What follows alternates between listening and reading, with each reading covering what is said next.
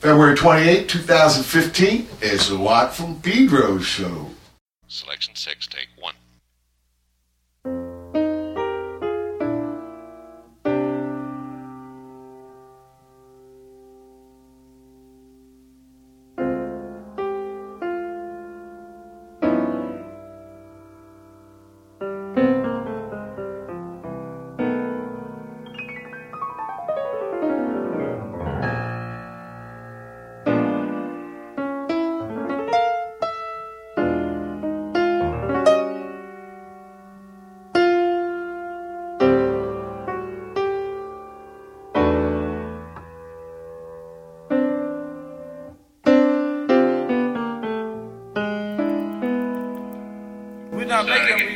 We're not making one anyway. No, we were.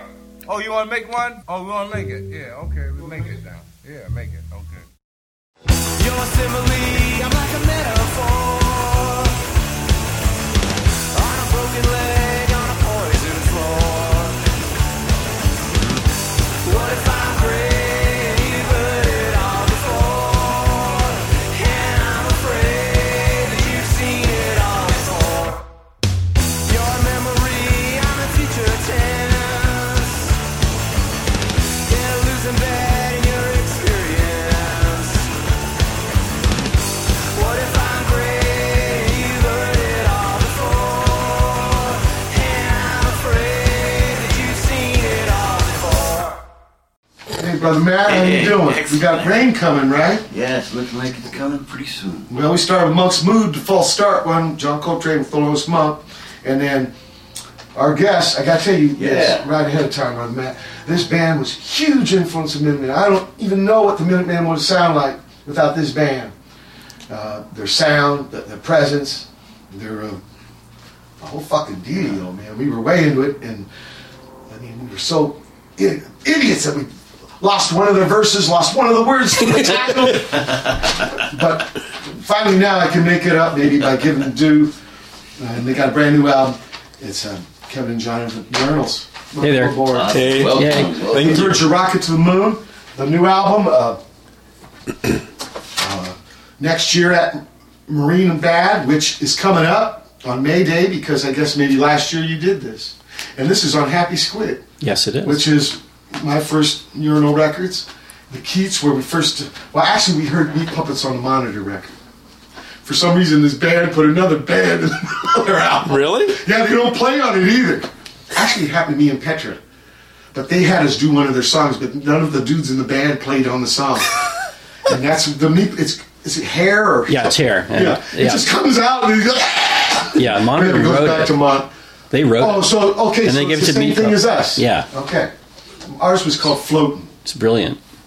And, yeah. And then the next time I heard him was Helen. H. Eleanor. H. Eleanor. Yeah, on Keats. Off the Keats, which is about you, enlighten me, Kevin, with the fucking fish jumping out of the bowl. Because they have this trippy album cover. But if he explains it to you, it makes total sense. It's a fish jumping out of the bowl and accidentally killing himself. Like you rode the Harley, you know. Right? Yeah. Okay. Who else would name his fish Keats? Well, the name of the fish was Keats Rides a Harley. Yeah, the full name of it. The full name, I thought it was just Keats, and Keats rode the Harley. No, that was the name of the fish. See how you fuck up things? You told me this years ago. Let's get to the music thing. Who's going to go first? Is JB4K? Yeah. Okay, so K first. Okay, I'll go first. So the question is... So your very earliest... Perry Como. Musical... yeah, turn the leashes off. Yeah, I did. Sorry about Mine goes on. Mine plays Coltrane music. Unless it's Ig. So it's part of the show. If it's Ig... Lord! You know what to do when that... All hands on deck at that. Yeah. It's like, whoa! Grab that motherfucker. You were in Texas, right? No, I was not.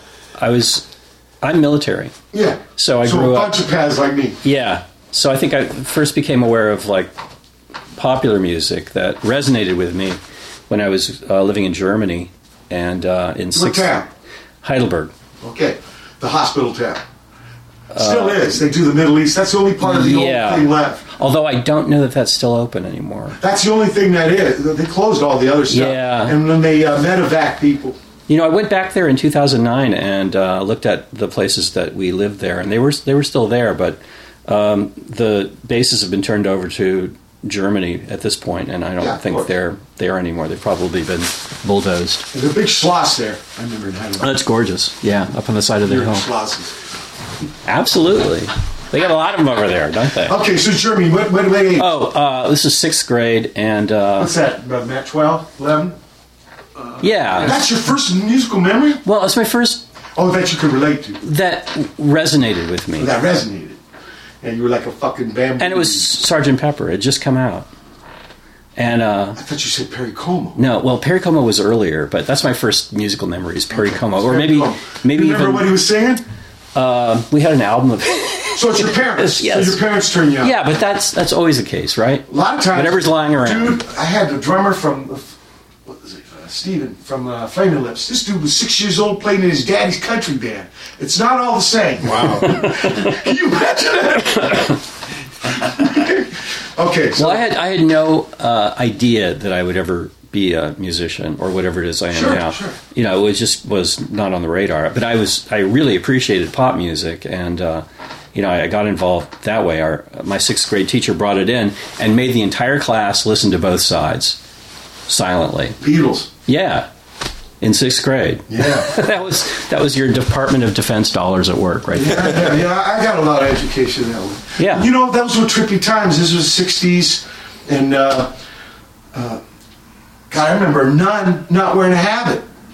Oh, yeah, when they switched. And the guitar and doing English. Oh, yeah. I mean, there was all kinds of weird Yeah, I went to Catholic school and that. stuff. And when the last edition, now it's Marina, but that was Fort MacArthur Lower Reservation. Mm-hmm. And we rented out, well, we didn't, but our buddy Mark Weisswasser did, and the roof was all painted psychedelic. This isn't a soldier fucking, because they're tripping. Oh, yeah. So, okay, so they turn you, that's your first turn on is Yeah, I mean, you know, there was stuff around the house. There was Ray Conniff, there was Johnny Mann Singers, there was all sorts of... Are your parents musicians? Easy listening stuff. No. They're just listeners. My mom's a dancer. My dad did some theater. So, you know, we had... Some art. Yeah. We had some performance in our blood, I think. So, what was the first record you bought that wasn't foisted on you by a teacher? It was probably their Satanic Majesty's Request. Wild Stones. I love that one. Yeah, I do one of too. my favorite ones. I know. It's awesome. And it's the only one in their entire catalog that sounds like that. It's trippy. And I think it was an answer to that one got foisted on you. Absolutely. And that was supposedly an answer to the piper at the Gates of Dawn. But I also somebody think also that's told me they were thinking of that one people don't know about, Small Faces, Flake, Golden Flake. Yeah, I tried to listen to that record. It's really a tough slog. I don't get it. But also the Who had the sellout. I think everybody was tripping on this kind of idea. Absolutely. No, this is a moment where music just exploded, where anything was available, anything was on the table. And where did you buy this record? At the PX. And you were still in Germany? Oh, yeah. Okay. Yeah. Okay. And that's when I started. I mean, I was buying a lot of stuff. That's when we had Long Beach. Yeah. That's where I got got the chow at the commissary, and then toilet paper and soap and shit. PX. And the PX, the records were like $2.50. Oh yeah, and no tax. No tax. Did you have the flesh colored ID? Yes, I did. I wish I had it still. Yeah, no shit. And the thing on the bumper of the car. Mm-hmm. Okay, so what about actually putting your hands on an instrument? That wasn't until... That's urinal time? So wait on that. The year before I moved to Los Angeles, I'd been living in San Antonio. I moved to Northern... See, there is a Texas part. There is a Texas part. People... I got turned on years ago to the fact that John actually lived with the Huns singer. Mm-hmm. Yeah, he was my roommate. I don't know if a lot of people know the Huns, but this was like a notorious band for its time. Right. Even the sleeve of the single is bigger than everybody else. That was a deliberate thing on their part. They wanted to make sure that their records stood out. So instead of like a 7x7, it's like an 8x8. Yeah, it's a little bigger. And it's this weird painting. And then on the back's the dude with the Leif Erikson trip. The guitar man, right? And you told me the singer evolved into another incarnation after that. Yeah. Well, he got born again, and so what about when you were in San Antonio? You're buying records too. Is this high school time? It was hard to find good records in San Antonio, and there was nothing to listen to on the radio. So I primarily just read about records. I got Phonograph Record Magazine, Cream, and stuff like that, and I'd read about all these records. and then I'd have to special order them from the local record shops. Mail order. Well, they would special order them, and they'd come in. And what about gigs? I think the first gig I saw was Yes In San Antonio? Yeah, with Poco. Remember Poco? That was Maester from the Eagles when he quit the basement. Right. And Tret Fury. Although I won a big bet on some country rock with the Stooges tour manager once. He couldn't believe that Joe Walsh was Hotel California, but yeah, he had already left the James Gang people. I was talking to Dirk about James Gang yesterday. Joe Walsh made an album with John Ellis called God Eddie Gum. And because Dirk had a sticker, Billy likes gum in the window. And that was like the fucking code word for where's the chocho. Huh. So they called the album that. I don't remember that. They had to cut the girdle off him when he died. Joe's still with us. I tried my best to avoid any kind of country music, country rock. But you like Yes. Yeah, I did. I did. But don't tell anyone. Yeah, right. Don't put it on record. No, I wouldn't have any credibility. So when did you come to SoCal? It's the year before you meet these guys? 77 is when I came to LA. So maybe it's the same year. And then, we started playing, I think, spring of 78 or something. Yeah. Yeah. But yeah, September of 77, we both came down for school to UCLA. Okay. So we'll get up to that point. But who was like influence? Were you thinking of playing? No, was it a punk movement? Yeah, it was a punk movement. When you were going to those Yes gigs, were you thinking, you know what? No. Wait a minute, that's aside, because I'm going to get up there and fucking punk do didn't Jerry exist. Lewis on that. Punk didn't exist at that point. Yeah, I know. So, like me and D-Boom, we played with each other. We jammed together in the bedroom, right? But never thought you could play gigs because arena rock. Yeah. And when the punk movement came, wow, they're doing it. Yeah. Everything shifts. See, ours was just the opposite. It was like, we've got it. There's a talent show coming up. Let's put a band together and do a performance. This is. And we'd not been playing together or you anything. didn't copy all them Blue Oyster Cult and Creed songs? No, we couldn't. We didn't have the. I know that. Yeah. But you're fucking heroes. Okay, now let's get too ahead though. Let's play some music. Okay.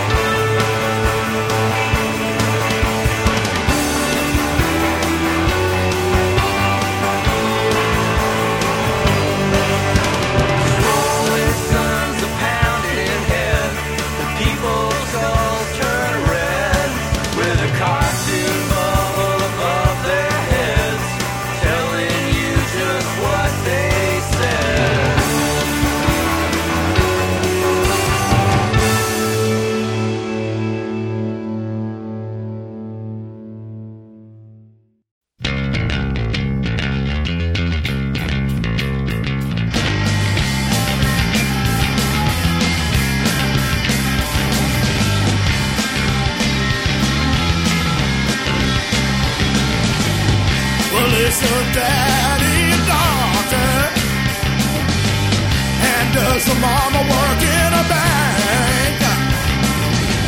Does the sister go to college? Do you wanna be in a think tank? Is that what you want? Is that what you want? When you look at me,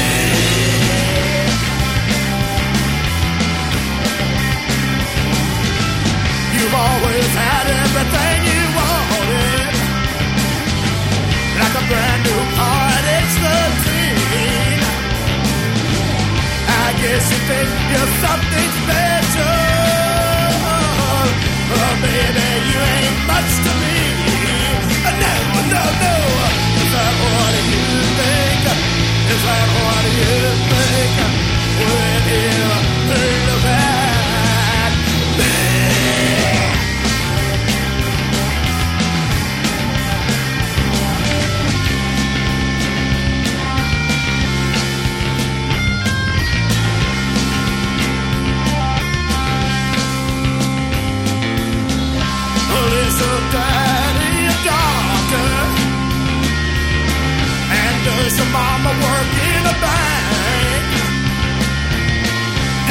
your sister get to college?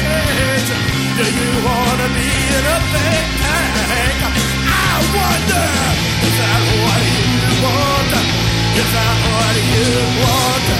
When you look at me?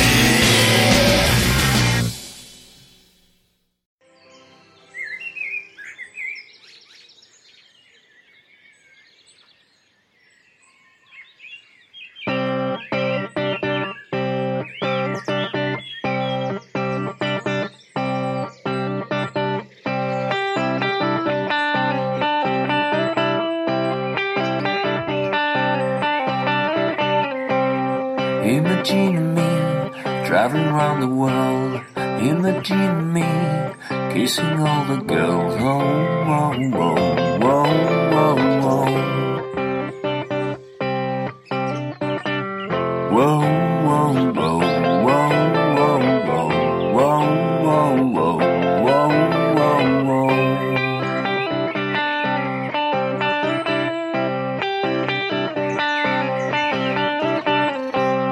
Imagine me face down in the mud. Imagine me taking all the drugs. Oh, oh, oh, whoa, whoa, whoa, whoa, whoa, whoa, whoa, whoa, whoa. I hope they think about me. They know that daddy is gone. I hope they think about me. They know that daddy is gone.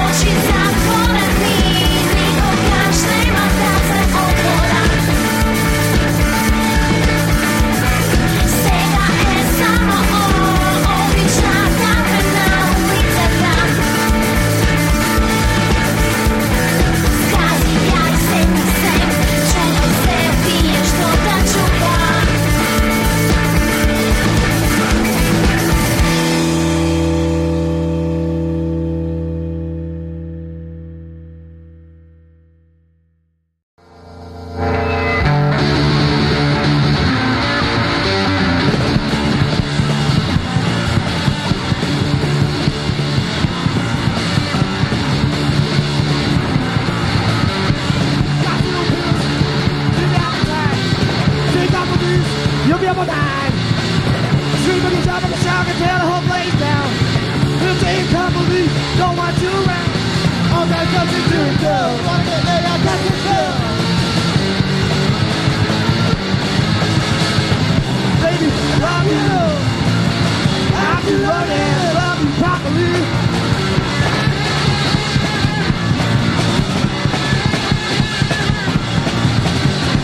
Got little pills, baby, I'm tired. Got the juice, you'll be up all night. You ain't looking top of the shower, can tear the whole place down. Well, you take a couple of these, don't want you around.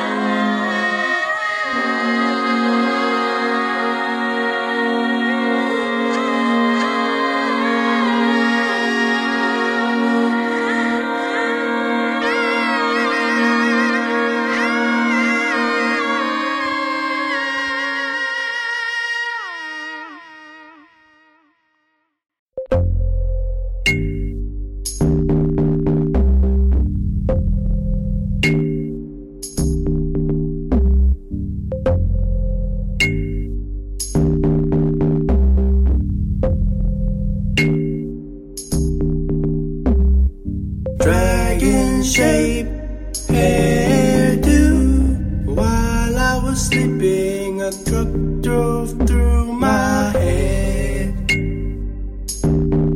Now I'm dead.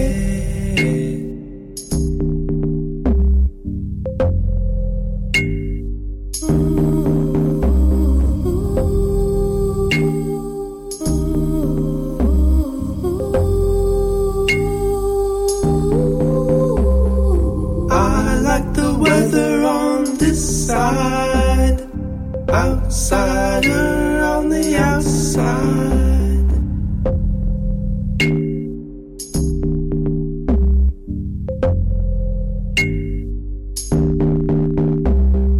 I like the weather on this side, outsider on the outside.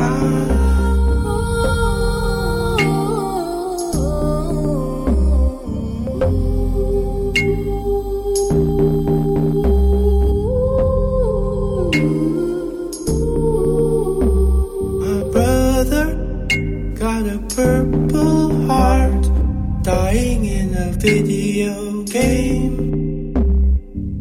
He told me love and war were all the same.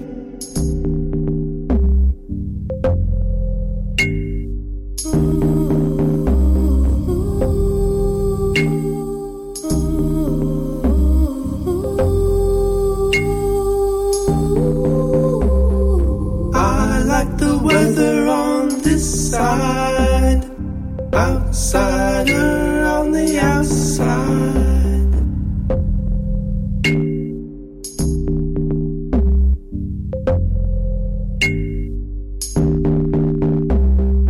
I like the weather on this side, outsider on the outside.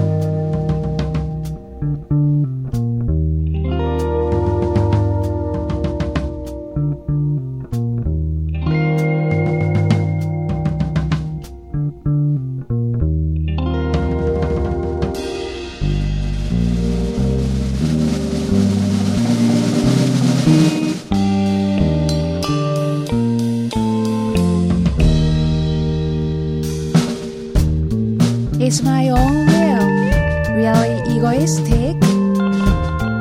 Should I bite my tongue when I feel dissatisfied? My will and my love for others, if they can't coexist, which will I choose?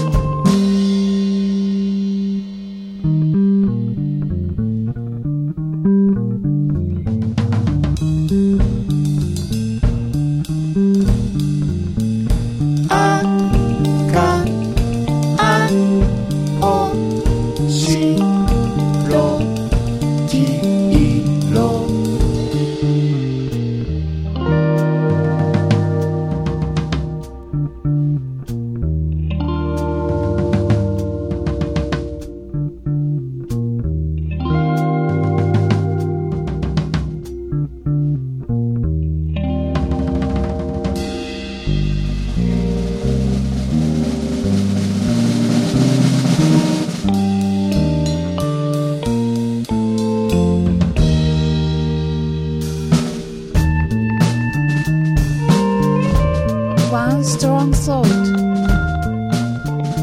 inside me, never leaving me. Nights without slumber. It's all right. The message will come with the flow when fate wills it. When you and I are ready, the message will come.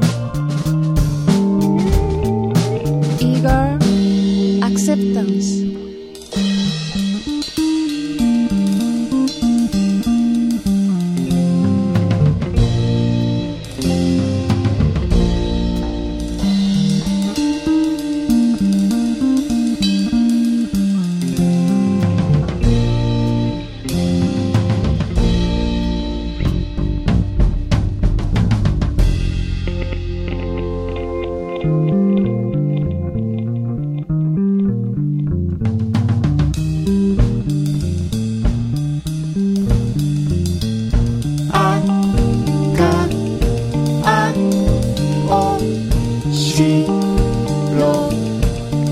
aka-ao-shiro-kiiro.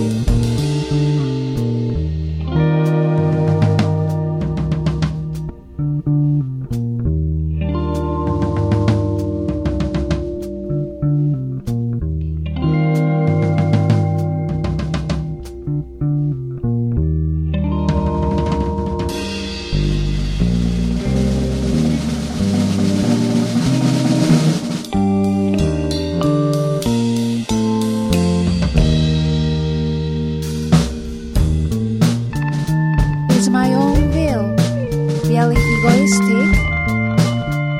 Should I bite my tongue when I feel dissatisfied?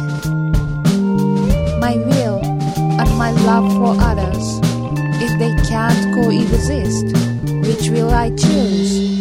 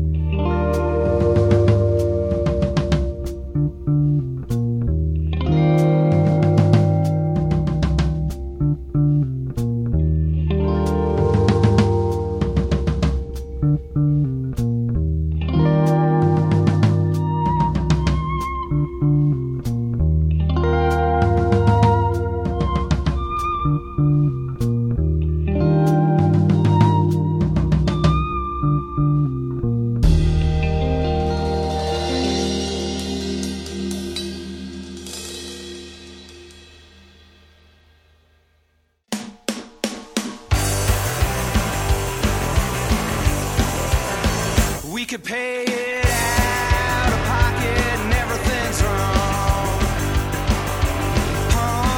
You lock it, but it won't last long.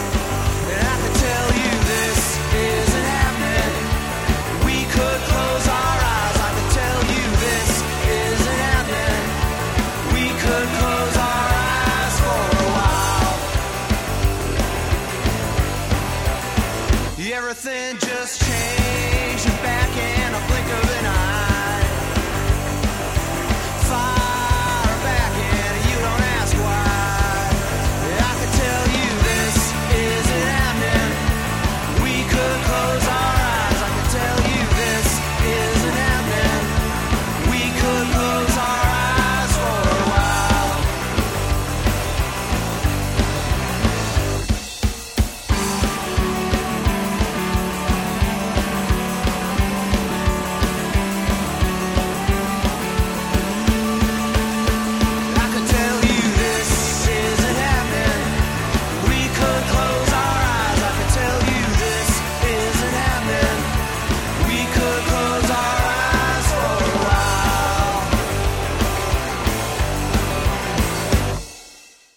Urinals, President King shakes hands, starting us off. Dicks with Dr. Daddy. I just did a song for the documentary, Shit on Me. I was on my answer machine for years for Mr. Spot. Oh, yeah. I know. Right. Daddy's Gone, Seb and the Raw Dicks. That's out of Lyon. Dicks were out of Amarillo, but I think Gary started out in Arkansas. That man, we love that man. there's, to be a Texas punk band in those days. Balls out. Oh, yeah. Big boys. The bernays propaganda with cuvaj, otis, dos, te, cuvaat. They're from Skopje, Macedonia. Huskers, all tensed up. You boom for that first album. Black Flag passed it on us. Thought it was real fast, Blue Oyster Cult. Go Team, brand new. What did he say? Are we in California? Petra, Petra Haden did a soundtrack. It's called Dog Bowl. A young woman's having trouble with her life, and then it's called some kind of dog that helps you. Service dog. So she puts on the vest and her whole life changes. I ain't seen it, but that's what that's it. She did all the same. Gigi Band, out of Busan, doing Outsider on the outside. Aka-ao-shiro-kiiro, brother, sister's daughter. That's me, Mr. Shimmy, and Zuko had her birthday. And success on her cancer cutting out. Beautiful. And then finally close our eyes, urinals. Brand new album. Now we've heard John give his story of his early music youth journey. Now Kevin's turn. What's your first music memory that you have? Or still have? Well, in our family, it was kind of probably people singing badly "Happy Birthday" because my family is notorious for being tone deaf. Sour ass. Oh my God! It just sphincter pucker. It's really. I mean, I try to explain to people when I bring them over, and it's like there might be singing. If you don't expect to be able to stand it, and they're like, oh, everybody can sing. It can't be that bad. And then I watch their expression on their face when we start singing, and it's "Happy Birthday." And they're like, "You're right, it really is." So you were punk rock before there was punk rock. Kind of, but it was a very conventional family growing up, middle class. What about Leonard Nimoy? Respect LLAP. That's right. Can't see my hands, but I'm doing that fucking. You're doing a fine job. Thing. You've been practicing. But have you heard him do Creedence? No. Because he's torn.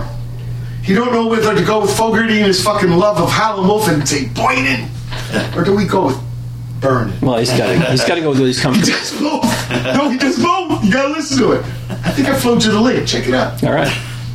It's better than the Bilbo Baggins song. God damn. Okay, so your first musical experience is singing with the folks. Yeah, and not. Where's this at? Northern California, Concord, in Oakland. Okay. Sure. East Bay. Yeah. And so there was music in the house. Like early 60s, like 50s? Early 60s. Okay. The JFK time? Yeah. Okay. Marilyn Monroe time? My little sister's named after me. Guess really? She was born. I mean, fuck, who would do shit like that? Pop it up. So, guys, your first music thing is singing together. And we had the Mitch Miller album. So you're listening to your parents' albums. Yeah. When did you buy your first record? Do you have buddies who play? Because that's another big thing. Some dude, an older brother or friend, turns you on to their. Yeah, my brother, he's 10 years older than me, so he was into the Stones and the Beatles and all that. And because he got drafted in '68. So he went off to Vietnam. So then he left all his records there. So it was just like, and I was in his room then. Right. I moved into his room, and you know what's another one? The library. There's a lot of dudes. They heard a lot of shit through the library. Yeah, I never did that. Yeah, me either. Dudes on the show talked about it. They check out shit. Yeah, that's true. Okay, but you had your bro's stuff. Man. Yeah. What a gift he gave you. Yeah. What's his name? John. Hey, John. Thank you much. Really grateful. And so you start checking out his records. He's into Stones, and right? Trippy ass rock and roll. Yeah, definitely. And all any drug related stuff, he was into that. yeah.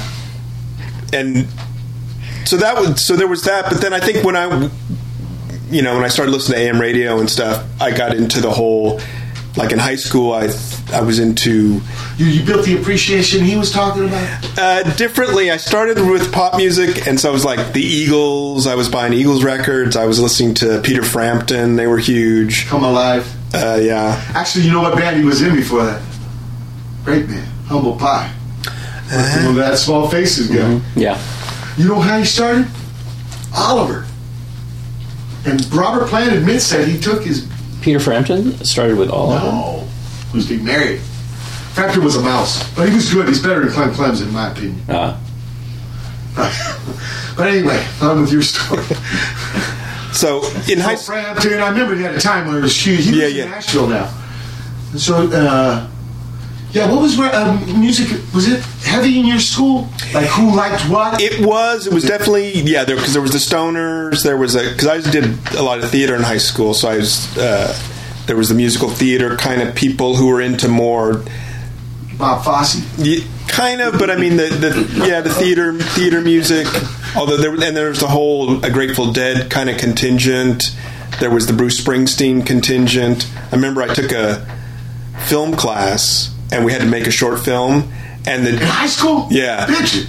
The only thing that anybody got, there was like this massive fight at the end. It's like for the soundtrack, it has to be Bruce Springsteen, and then it has to be Grateful Dead. And I didn't like either. Oh, NorCal, you're up NorCal, yeah. So it's just like, but that was just like, I was going to blows over that. People were just like, this is absolutely not, we will not do that. And I was like, I didn't really care about either band, so I was like, I can't, But... Yeah, so I mean, it was like Day on the Greens. It was going to these just giant mega shows.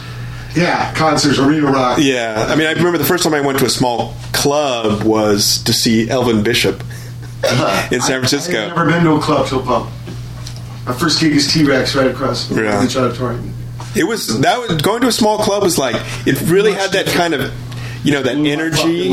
It was really cool. So I remember. Did you in Texas go to one? Yeah. Only arena rock, right? Yeah. Not until much later. Yeah, I didn't go until pub. I never even though I was only 30 miles south of Hollywood, I didn't know. No, it hadn't occurred to me that you could do that. Now, with the 125 months with the Stooges, I found out the 60s was all about clubs.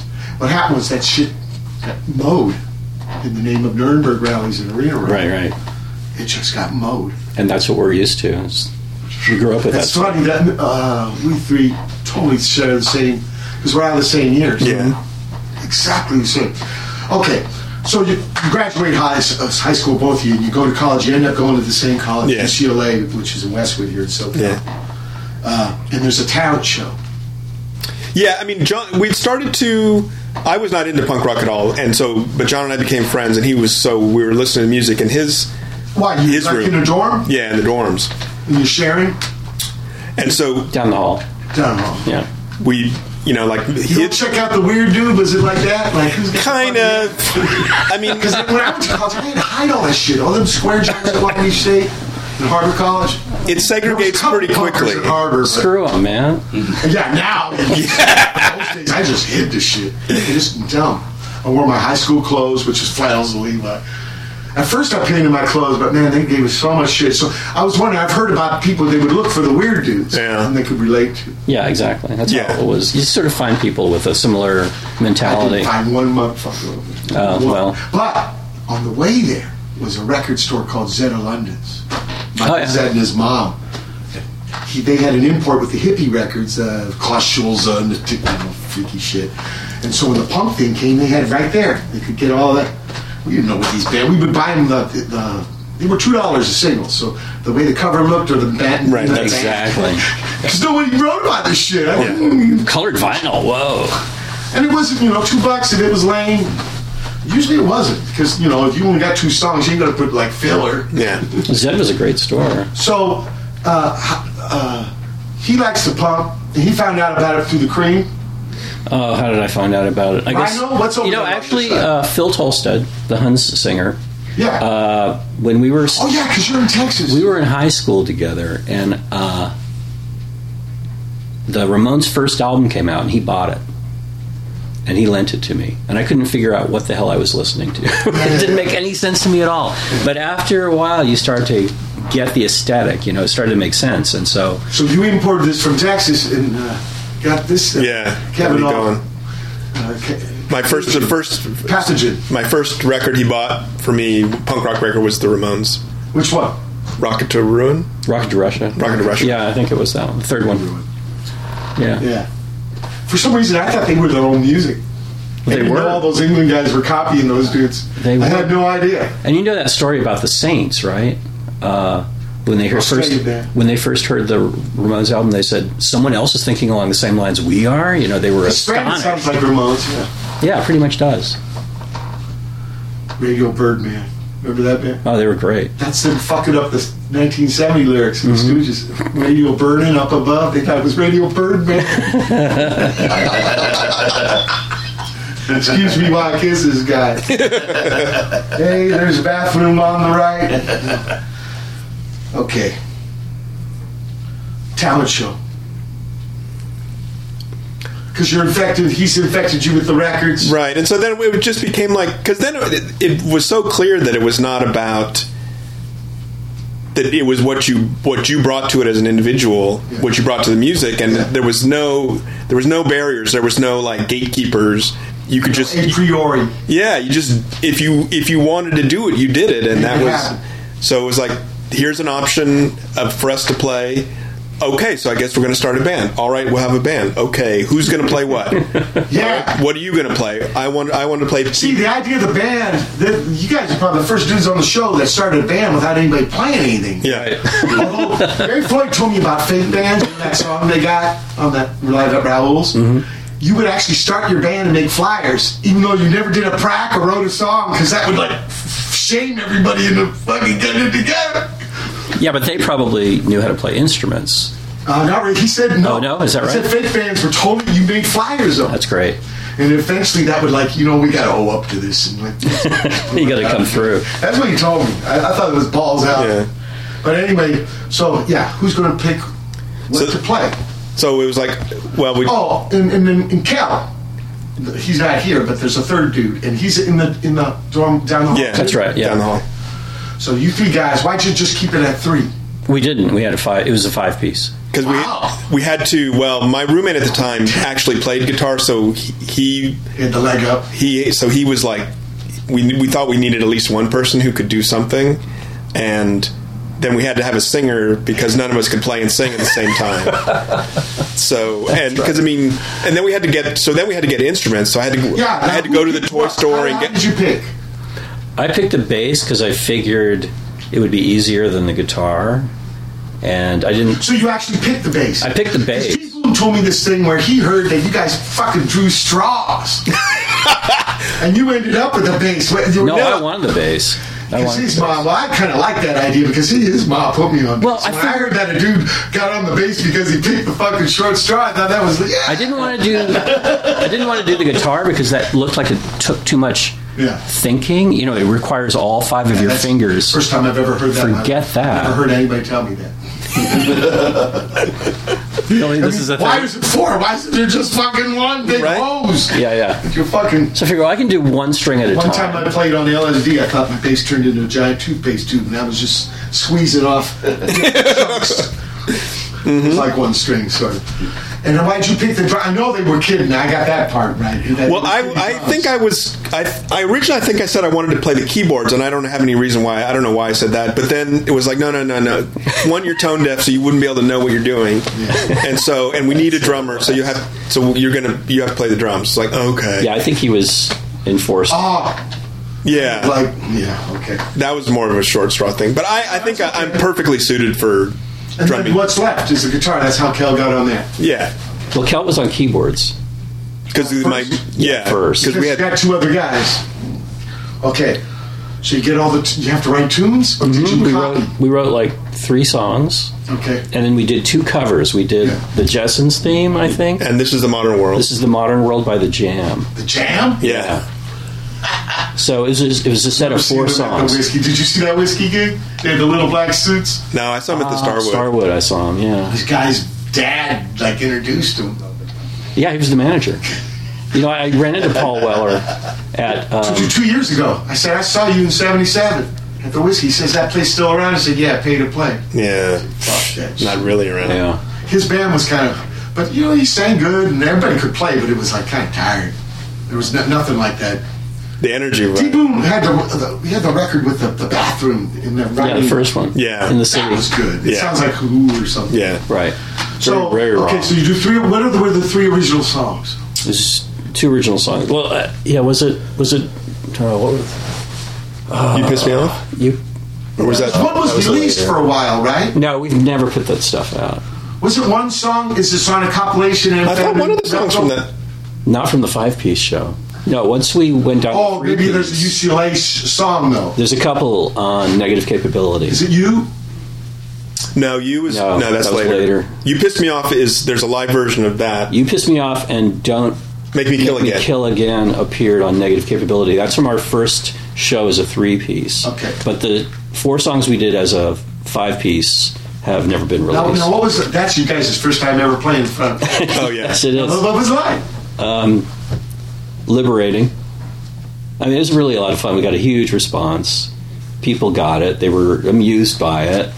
It was really ragged. We didn't really know what we were doing. Oh no, not at all. I'm sure But it was an assault. We botched every start and every end of every song we I played. used to call them clams. But it was like performance art in a sense. Yeah. You know? It was. We made an impact. That's what the whole point of this And thing you got the was. ball rolling. Yeah, exactly. Were you called urinals? Yeah. How'd you get the name? We decided we wanted something really juvenile and kind of borderline offensive to get people's attention. Nothing to do with Marcel Duchamp. I had so many motherfuckers tell me that. Yeah, I know. And I knew it wasn't. That's a very convenient After the fact. sort of situation. I mean, you know, it kind of makes sense because we And were, there's also we were doing motherfuckers trying Gaga. to smear you like art rock and shit. I remember those days. There was all these lines. I always kind remember of that thought, band, the Duff guy, the Tons of Poses bass. It was called Fuck Art, Let's Fart, and they had the Anarchy A on the farts, of course, ARTZ. And so that's what I thought that shit was. But right after that first gig, you got tossed the other 2 dudes. They left. Oh, they left. Yeah, it was. They definitely saw it as something that they didn't take. They were Well, like, Steve was really frustrated because he was a real musician. He knew how to play guitar, and he just thought, I'm cutting In these those losers days, people, that was the big point. Not Yeah. Nowadays, people have so much slack and so much tolerance. Yeah. In those days, oh no, he was not having it. He- when I put Richard Hell on my bass, oh my god, every dude who could play in this town hated me. He said, I knew it was going to be somebody like you. So after a while, I was like, okay, it's me. Yeah. I'm the asshole. I'm the But, traitor. you know, this just shows that there's a variety of different ways to express yourself musically. You don't have to be a musician No, in order but to do this. those days, the mentality of those days was so dickhead. It's hard to explain to people No, it's- how much different it is now. And this really broke down the doors, I think. Yeah. So, your trio, what's the next gig?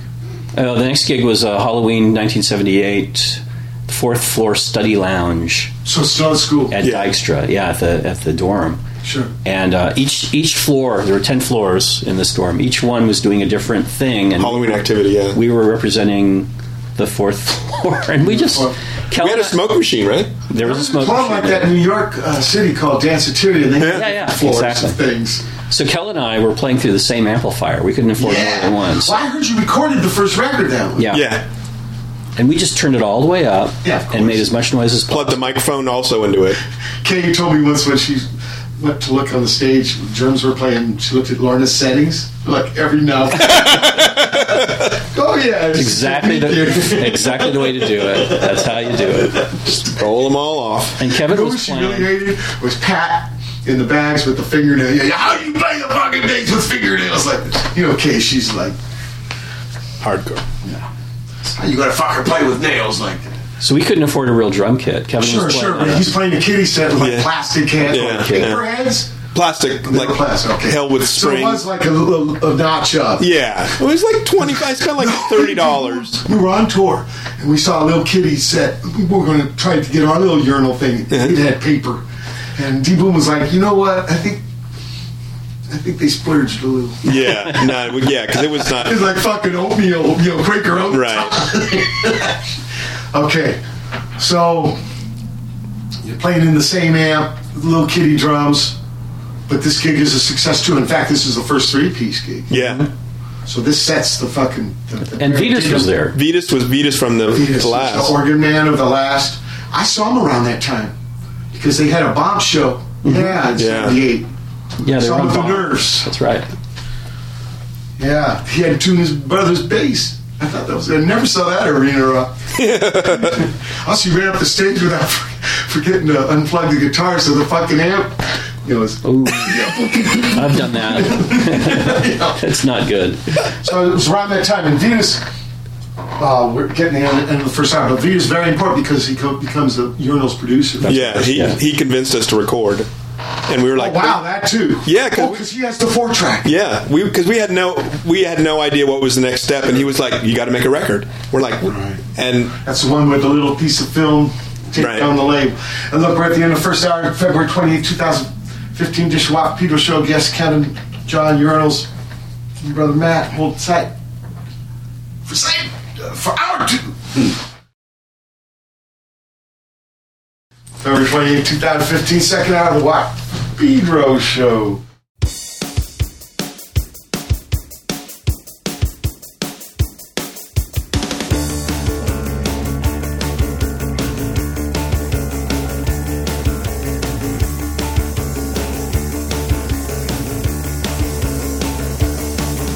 The devil rides the flesh and God's enthralled by it. The day's work is undone by the night.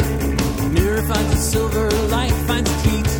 Desert's just a notion that plays hide and seek. Too much or not enough. Too much or not enough. Drive with me until the map runs out, then keep driving.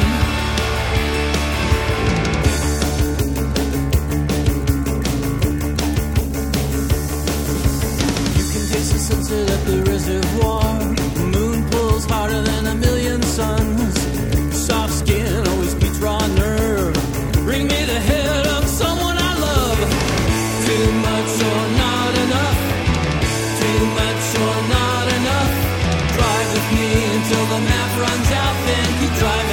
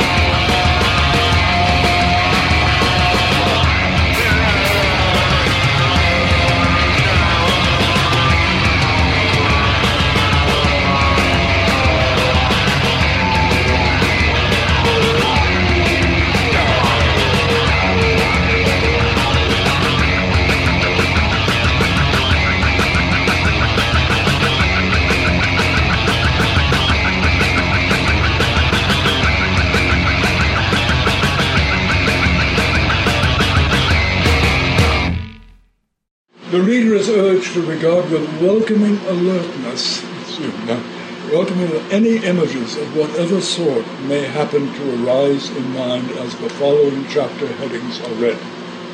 Such images are the actual substance of the narrative proposed, and the text's only purpose is to solicit their arousal in the reader's mind. The images in your mind constitute the meat of what happened to me. So, your job. Chapter 1, Before I Was Young. Chapter 2, Becoming stricter in my inclinations, I explore angles of incidence. Chapter 3, I reflect on the sweet flavor of habersigns while remembering the clarinet. 4, Theory of functions. 5, I discover that my handwriting is not harmonious with the scientific outlook, so resolve to take up Antarctic exploration. Chapter 6, At the Mountains of Madness. Chapter 7, 6 months at the court of the Penguin King. Chapter 8, Flightless Philosophers. Chapter 9, Home Again, Oil Shale, Investment Strategy. Chapter 10, Wedding Bells, Mayflies, June Bugs, Why Julia? Chapter 11, The Brand of Meliego Kindled anew. Chapter 12, Scordatura, We Take Up Chamber Music at Home, Smetana versus Brahms. Chapter 13, Julia's Pretty Ways, She Forgives Me. Chapter 14, First Lesions. Chapter 15, Leprosy Detected. Chapter 16, Voluntary Exile of the Isle of Tortoises. Chapter 17, Offshore Oil, School for Workmen, First Newspaper. Chapter 18, Wealth and Knighthood, Kneeling Gratefully Before a Grateful Sovereign. Chapter 19, End of Adolescence. Chapter 20, No More Violins, Cured. Chapter 21, Odysseus in Search of His Son. Chapter 22, I Meet Claire, the Lure of Chastity. Chapter 23, The Stone She Gave Me Glows with a Strange Light, the Assay. Chapter 24, What the Critics Had to Say. Chapter 25, A Duel Declined, Honorary Doctorate, Conversation in a Churchyard. Chapter 26, I Stand for Public Office, Scandal. Chapter 27, First Term in Congress, the School Lunch Bill. Chapter 28, Julia Returns, Claire and Julia, The Mountain Lodge, They Tame an Eagle. Chapter 29, Pregnant, but who? Chapter 30, Death of the Pope, Sudden Summons, White Smoke. Chapter 31, Among the Alps, My First Rest Cure, Dr. Sombroso. Chapter 32, Julian, I Try My Hand at Architecture. Chapter 33, The Cathedral at Zug, a letter from my great-great-great-grandfather is discovered. My true name. Chapter 34, The Limestone Quarry, The Wrong Elderberry, Second Rest Cure. Chapter 35, The Tower Raised, Consecration. Chapter 36, I Flee Europe. Chapter 37, Election of One's Sepulchre, Taking the Cowl. Chapter 38, Revulsion, Revisiting My Childhood Home at Saline Bay, Despair. Chapter 39, Elective Surgery. Chapter 40, Hydrangeas on the Hillsides, Thrown by a Horse. Chapter 41, Around the World on the Contrapuntus, While I Still Can. Chapter 42, I resign from my several offices and resolve to write the story of my life, learning to write. Chapter 43, An Excursus on Nietzsche. Chapter 44, I take leave of the patient reader.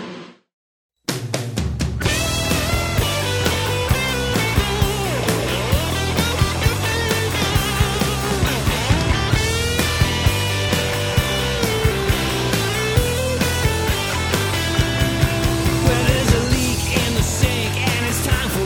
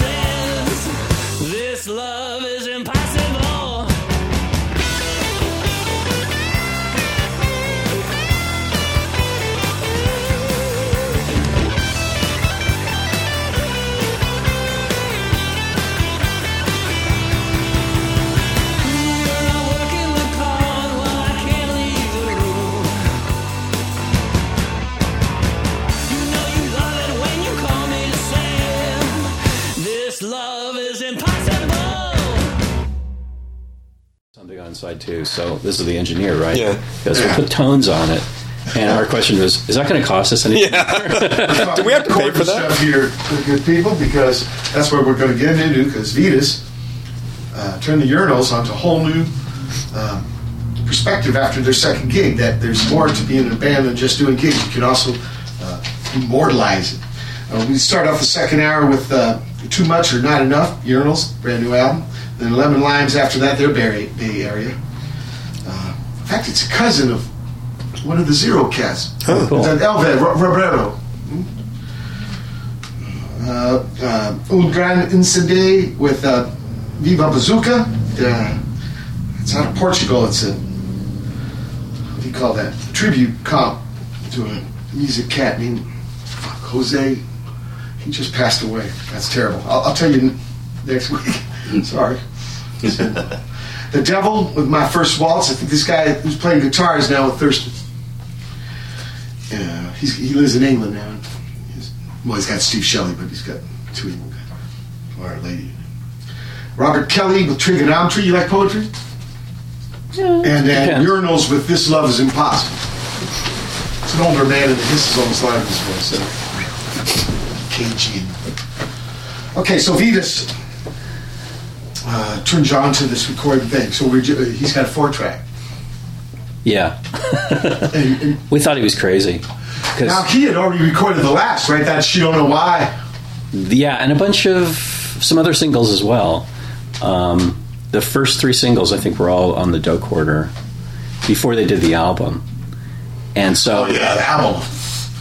Well, that was... I had Joel Nolte on the show, and I heard all about that. I couldn't believe how that sounded so different. Yeah. That first single is bitchin'. Yeah. Well, they went into a proper studio, Village Recorders, for that. Yeah, Santa Monica, I know. Yeah. With John Harrison. The engineers getting paid, but not as far as the sound. The sound was like... Well, those engineers didn't quite understand what they were working with. They didn't have the same aesthetic. Yeah, this guy had been an engineer for Fleetwood Mac, I think, right? And so that's where he was. The new cars. Anyway, I like what Vitas did with them. And then, now your experience, what was that like? You thought he was crazy. Where'd you do it? Did you come into your dorm with the machine? we went to. He lived in the pool house behind his parents, so we recorded in the pool house, and so we still had just the one amp, the toy drum set, and the Do Quarter was 4-track, but only 3 of them were working. Yeah. And of course. So we had, and there was 2 microphones. Yeah. One was kind of okay, and then the other one he had used to record underwater. So he'd covered the membrane with silicon, resin, I think, resin or something, some surfboard shit. And then surfboards. And then he, but to use it on land, he picked off that stuff, but it didn't really. It was so everything sounded really super tinny, and they would start the recording. So you're like, okay, we're going to do a new song. Okay, so they would take the 2 mics. They'd put one mic on the amp and one mic on the drums, and we'd do a test. He'd say, "What do you mean on the drums? He's laying on your kick drum, or is it above you?" It was just like on a stand, just next to it. Yeah. And they would say, "Oh well." They would take the good mic, and they start the good mic on me, and then it would be like, "Oh, but the amp sounds really bad. We better switch." So they would switch. So I always had the shitty mic on the drum set, which is it's a toy drum set. What is it going to sound like?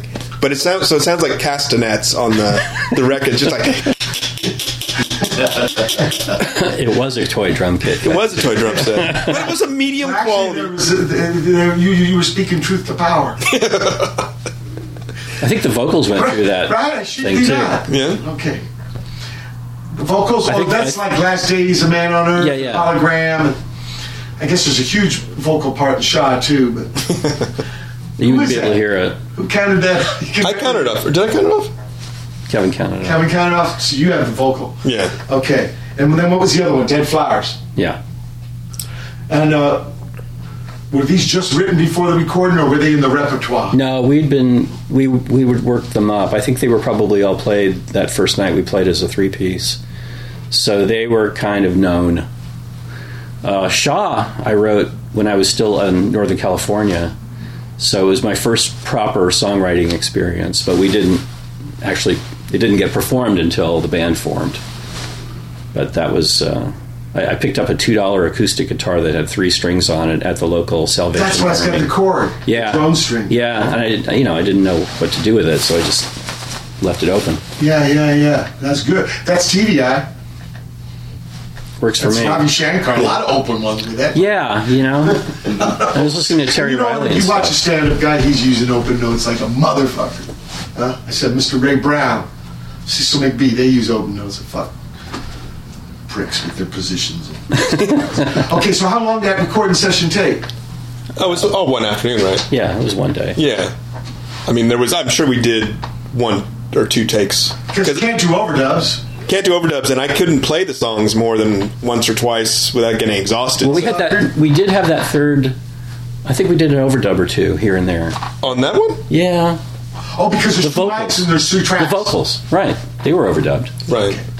Because there's no way on earth I Playing was and gonna. singing thing was still Yeah, it was tough. Still is. I know, I just have to force it on you, and after a while you just don't think It about requires way too much concentration. No, I literally have to learn how to forget that I'm doing it. Because if you're aware of either one, you lose. Yeah. If you keep doing pracs, you can force it on yourself. Your brain is split. It's doing 2 different things at the same time, and you have to train it. Think about the head and piston and your heartbeat. I mean, shit happens. Well, you don't have to think about your heartbeat. You just let it. There must be some part, Oh yeah, somewhere in there, but it's not conscious. and there must be some part of that piston that ain't so voluntary either. Let's hope so. But I think I use the same technique as you, though. That's just like You can do it after just a while. get out of it. Yeah, I Count mean, it out. don't think that you're because that was like the whole thing about using Really hard. my foot and hi-hat and kick drum. and 2 different legs and 2 different arms doing Yeah. different things. It was like if I thought about it, it would just all fall apart. If I just Force it. do it and Okay, so get the thing recorded. Now it's time to put it out. Yeah, so we each put in $50, $25. something. Something enormous. We had to it was like. Yeah, I mean, It was some money. It was Yeah. some money. It was like 50, 60 bucks. Taekwondo. And we, Vitas had done this before with Yeah, the thank Backlash God. We would have never- singles. That's So- right, Backlash. That's so what he that- helped that- us that out. Last single is. Yes, Backlash. that's exactly right. So he'd been through this a few times, and so he sort of shepherded us through the process. Is he going to UCLA? Is that how He went to UCLA. He had like I know he's an architect or some shit, right? Well, he got 2 degrees, one in nuclear engineering and one another some engineering degree, Okay. master. But that's where he met you guys, was at the school. Yeah. Yeah. So, okay. He's kind of your lab rat, but he's also a guy who's been around, so it helps you out. Yeah. I mean, just though, it's here's not where on you Backlash. It's on Happy Squid. Right, we did it ourselves. So, yeah, so how'd that idea come?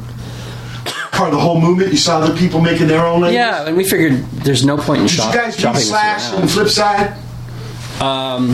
No, I think we were aware of Slash, maybe. Flipside we probably weren't aware of at that point. UCLA was very isolated. Self-contained. Isolated. It was away from popular culture. It was away from Rhino was Hollywood. down the street. It was too far.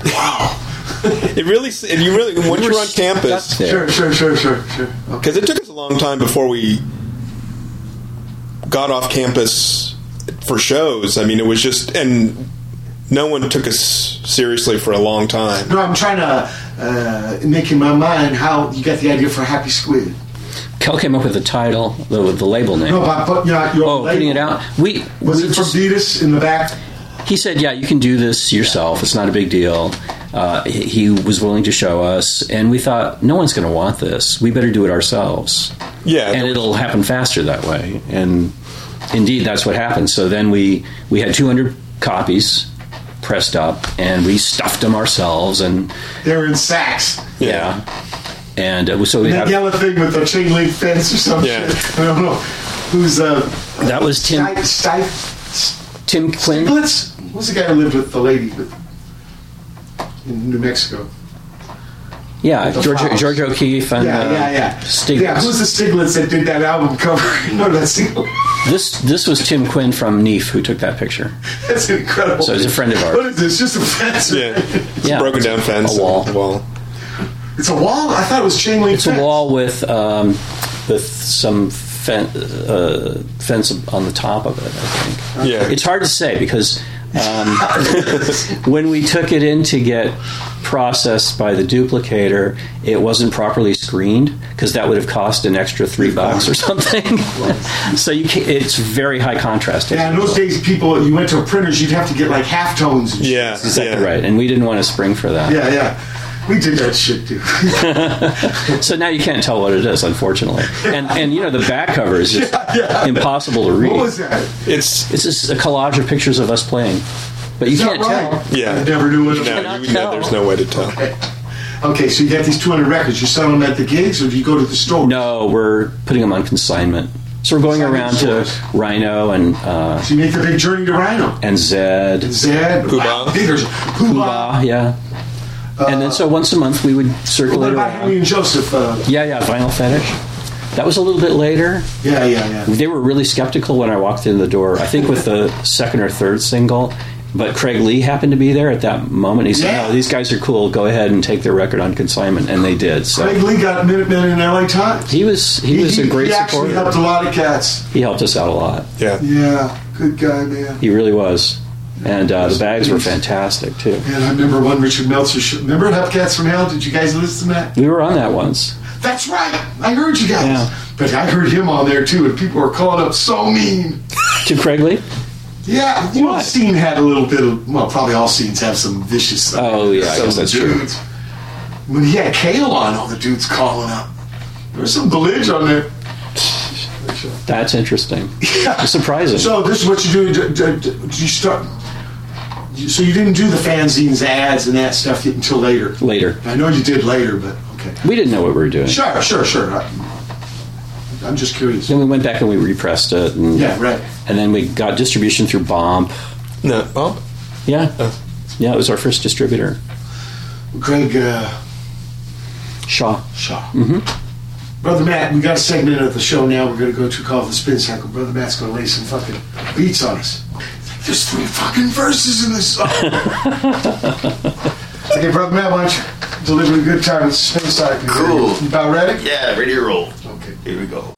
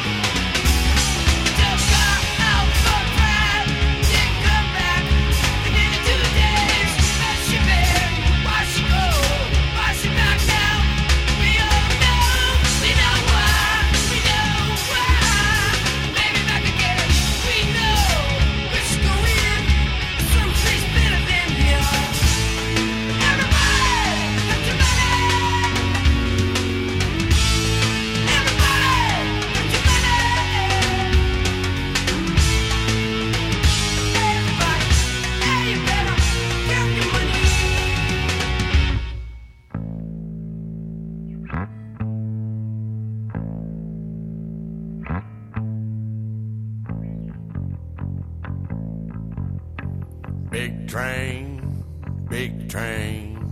do you want to ride my big train?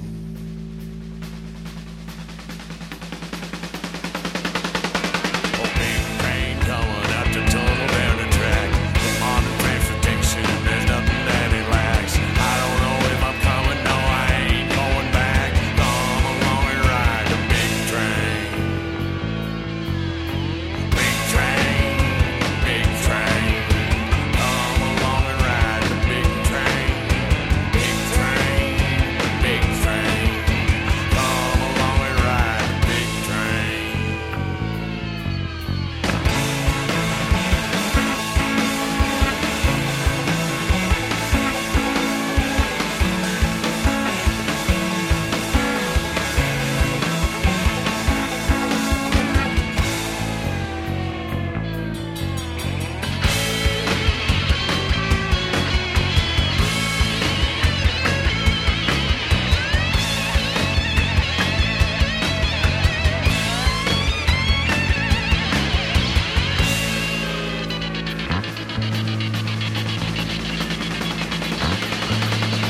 The daughter of the sheriff, the daughter of the judge, they like to stay to sit and they're never gonna budge. They're drinking white wine, they start to fudge. Come along and ride the big train.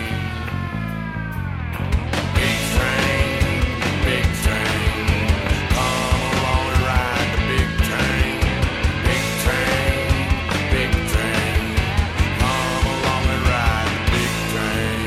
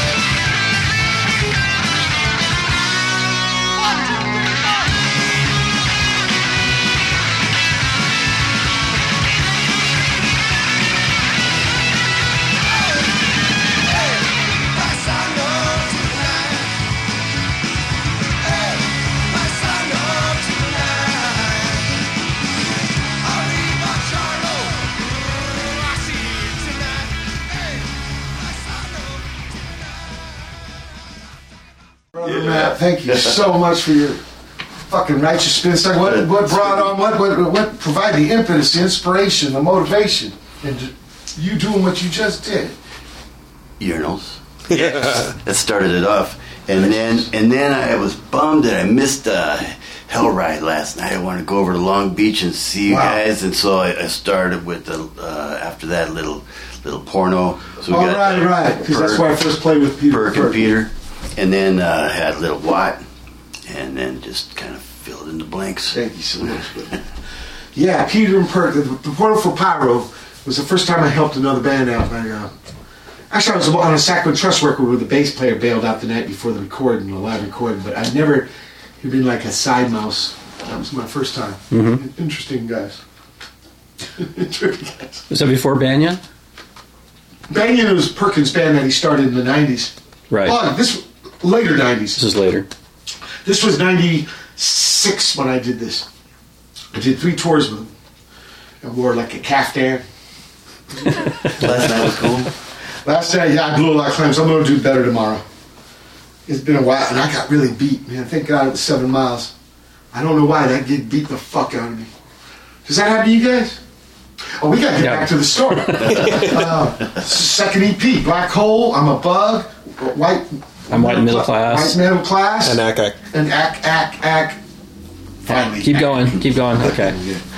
Which was a bitchin' record. I liked, now this, on the other record, was it typewriter? Because this one's label maker, right? That's correct. Do you remember these, Brother Matt? They were like a little gun. And thing that you twirled the alphabet, and you squeezed it out, squeezed them out, you squeezed them out.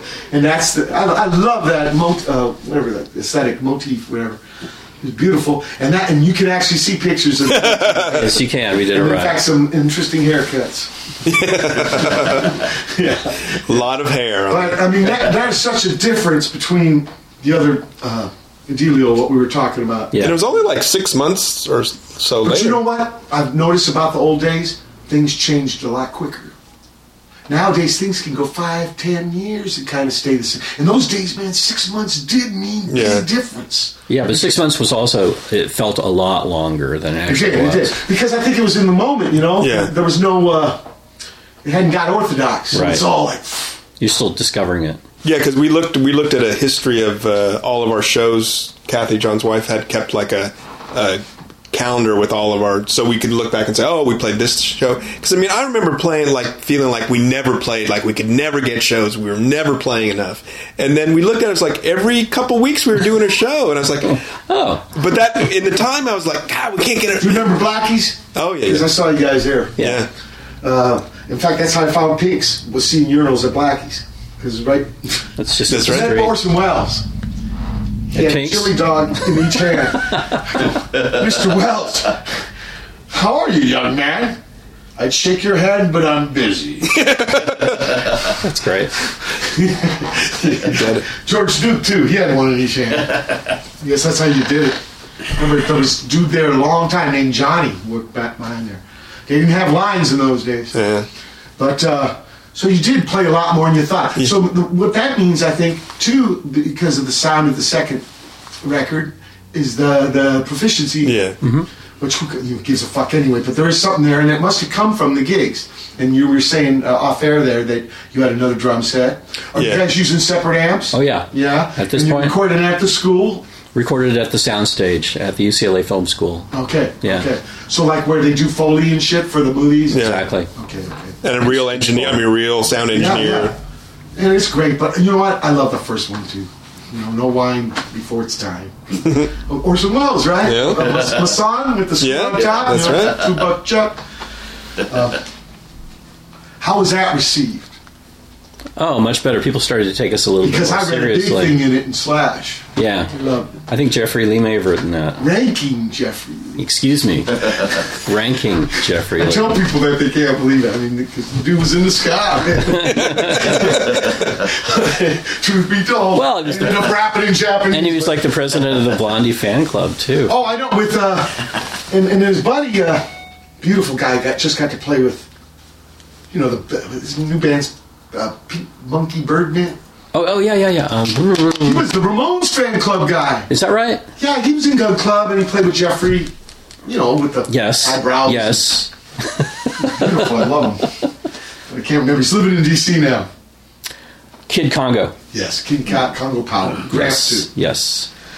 Okay, here's a little factoid for you. Kid Congo was in a band with Sally Norvell called Congo Norvell. She used to be married to Phil Tolstead, my ex-roommate, who was the Huns singer. So it all is kind of weirdly connected. Parallel universes, brother, man. It is. Yep. It's magical. Yeah. Don't fuck with karma. Or whatever. Whatever. Don't let karma fuck with you. Karma whales. Okay, so this brings a profile of the band up. Yeah. So the stuff Vetus was talking about, you make a record, now it makes sense because it does give the band another dimension. Mm-hmm. You start playing gigs. You make a third one. Mm-hmm. Oh, was Vetus involved with the second one? Yes, he was. He was As a producing. producer, man. He ain't a knob man. Correct. Yeah. So now this third one is Last Song. And Sex. Yeah. Go Away Sex. Girl and Sex. Right. Go Away Girl's the last song. Yeah. And Sex is a urinal song. And then there's some tones. And we're back on the do quarter at this point. Right. I was going to ask that because it sounds. But it's different than the first one because it's different instruments. Yeah. Except the toy stuff. And we're playing in a small space. We were in a weight room in the dormitory. What was the idea of doing that, though? We needed a space to record it, and it was No, I mean the available. record. What is the idea of the record? To record it, we needed a third record. It was time to put out a third record. We ain't got one, so let's use Joe Nolte's. Right. You just love the tune. Oh no, yeah, we liked it. I mean, I like it too. The last that was their punk song, and I think David had a hand in it, or he sang it when they performed it live. Yeah. And he But may there was have that written England it. drummer guy that had a punk thing too. He was crazy. I loved it. Yeah. Bombing on that day. Jack Reynolds. Yeah. He passed away, Joe told me. Yeah, he did. But I thought that was like. And we were going to. That other single's good too. The Explosion, what they call the album. LA Explosion. Single. That's recorded. Yeah, that's good. That album is stinking it out. And I love Joe, and I had him on the show. I had him open for me here with the third opera. Joe lives in Pedro now. Yeah. Beautiful. So, okay, because you just like your fans. Yeah. You know who was big fans too? Actually helped get the Descendants started was those guys. No, they were Stevenson. They were trying to write last songs. They were really supportive. It was wonderful that they were willing to, put some energy into what we were doing, and the Descendants as well. And so supportive. I mean, booking us for shows when nobody else would book us. Yeah. And they introduced us to Black Flag, I think. Now I'm thinking of you talk about opening for people, but it ain't the Urinals. I see you open for Rocky Erickson. It was 100 Flowers. And the name has changed. Yeah. I wanted to wait for the third hour, but fuck that. Let's get to it right now. The name gets changed. Yes, it does. All right, so, we were getting more proficient, as you can tell from the second. And then the fourth record comes out. The Presence of Mind single. Right. Yeah. With this new name. It was about 84? That was earlier. Oh, 81? 80, I'm going to say 81 or 82. 80, yeah. Because I see you guys open at the Whiskey for Rocky, yeah. Doing heroin. Yeah, he did Lou Reed. Do you remember? I do not. The Captain Hat or something. Yeah, that was wild. But you had another name. And that blew me and D. Boone away. It was like, whoa. But then D. Boone found out it was from a Mal book. So yeah. Okay. He's okay with that. Well, because we'd gotten kind of into this trap where we were playing with a lot of hardcore bands because we were the Urinals. Yeah. And the hardcore fans were just not really into us. Yeah. But we couldn't get... Hardcore guys were very young, too. Yeah. Almost another social thing. Yeah, it was like, a whole different strata. Now, the Minutemen had the same thing. It influenced us, though. We played really fast. Yes, we would always play a lot faster.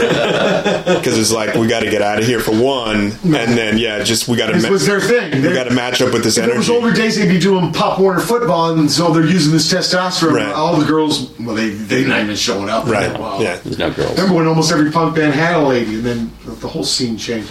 Nothing against those cats, but it was just different dynamic. Yeah. So you think by making the name change... Well, I think that was part of it. We felt like we're getting, pigeonholed, and there was places like the Starwood. We were apparently on the unofficial list of bands that would never play there. Yeah. And we were on some lists like that. We were called Violent SST Band. Yeah, the Minutemen. So you know what gets us into the whiskey? Fear. Okay, right. I go into Stenka Lee, and John Belushi's there with the fucking, I said, whoa, maybe later. Yeah, it was trippy. It was the first time, but so you could avoid the fucking censorship. So what was happening was you were running into shit before you even got heard. Yeah. Yeah, that's really frustrating. So I understand why you changed the name. And then the album comes out, which was really bitching. Yeah. Now, what was that done? That was done in Orange County Recorders. Randy Burns. Mike Patton? No. What did I think Mike Patton did the Minutemen there. Oh, maybe so. Randy Burns did it. He later worked with Megadeth or somebody. I think he had a studio, and one was Casbah. I know that. But we were doing Hell Comes to Your House, the compilation. Okay, right. And those guys put us into the studio, and we recorded 3 tracks. They used one. We got to keep the other 2, and we liked it so much we decided to do the whole album there. What were those people called? Bemis Brain. Bemis Brain, but then they got hooked up with the Green World. Torrance. Yeah, exactly. Striper. I had to see them play the warehouse there. Yeah. And the singer man comes up to me after the gig. He goes, I'm working for the man too. He's the main man. Oh. Set you straight. I was like, well, yeah. I know, fix my little wagon. Yeah, right? Get me the hell out of here. Tend me, flatterer. Churl. Man, that's what you should just say, churl. Scooted away, Okay, so, but you had a buttload of tunes to do there. Mm-hmm. So you guys had really worked up the repertoire because, before that record, I didn't hear a lot of them tunes. Now, maybe it was my lack of enough gigs, but... most of those were done live, a lot. A few of them we came up with in the studio. Okay. They were instant. Because later I heard them all, yeah. Yeah. But I just didn't recognize, I didn't know what the fuck. Well, and we love that album. We sounded so different on that record from our live presentation. Our live presentation was a lot more aggressive. Yeah, of course. And then you think that was Randy Burns, the engineer? He was engineering it, yeah. And Vitas was producing again. Oh, Vitas, okay. Mm-hmm. Did a really good job. Really good. Vitas had a hand in production on every recording except for Drawing Fire. Okay. He wasn't available for those sessions. Unavailable. Hams. Did it work? But did changing the name work? Yeah, I think so. We did discover that, and this is part of the reason why we changed back to the Urinals, is that we were always formerly the urinals. It was always Hunter Flowers, formerly the urinals. And so it's like, so what's the point of being formerly the urinals if we're always going to be formerly? I mean, so it's just fuck it. Let's just be the urinals. And by that time, there were so many other outrageous names, bands and stuff that urinals seemed almost like, you know, like retro kind of like, isn't that sweet? They're the urinals. With the band, it was just what they were called Uncle Bob Touched Me. I wonder how Uncle Bob feels about that. Yeah, but actually there's nothing weird. Well, there's something weird. There's some weird Technically, stuff. there's nothing. You could, like, you know. Well, it's nice. Brush beside you next to the Christmas tree. Uncle Bob. The fruitcake, you know. You know, he cares. So, Mike, you know, the funny thing about switching back and forth between urinals, Hunter Flowers, and urinals is when you're Hunter Flowers, you're formerly the urinals. But then when you change back, you get to put a sticker on the record that says formerly 100 Flowers. So you never lose that fucking Never name did. either. Yeah. There's no escape. Yeah. Well, luckily I don't have to say formally the Bright Orange Band. I remember my mom, will you sign sew these big letters on my jacket? Really? Yeah, but no dots, so people think my name's Bob. Like when I spray painted Pedro on my bass, like nobody, like north of Carson knows. So they thought my name was Pedro. Right. You know? Well, we're at the end of the second hour. February 20th, it's the last day. Yeah. Now, 29th, right? Leap year every 4th. Yeah, no leap. But that's when I had the surgery, right? 15 years ago. Yeah, Almost wow. died. Man. Wow, that's But 15 years I ago. went to revisit it every 4 years. Oh, that's on good. leap day. Yeah. So the other 4. Oh. Okay, so hold tight for hour 3. February 20th, 2015. It's third hour of the Watt from Pedro Show.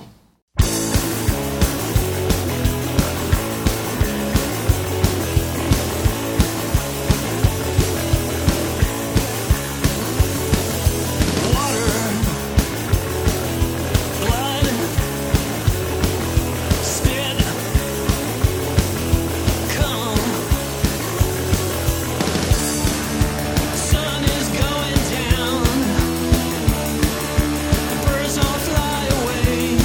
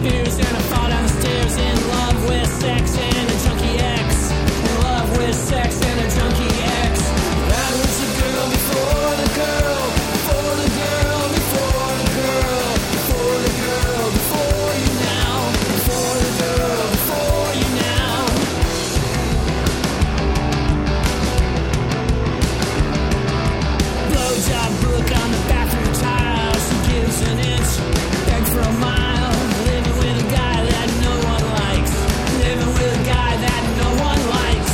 That was a girl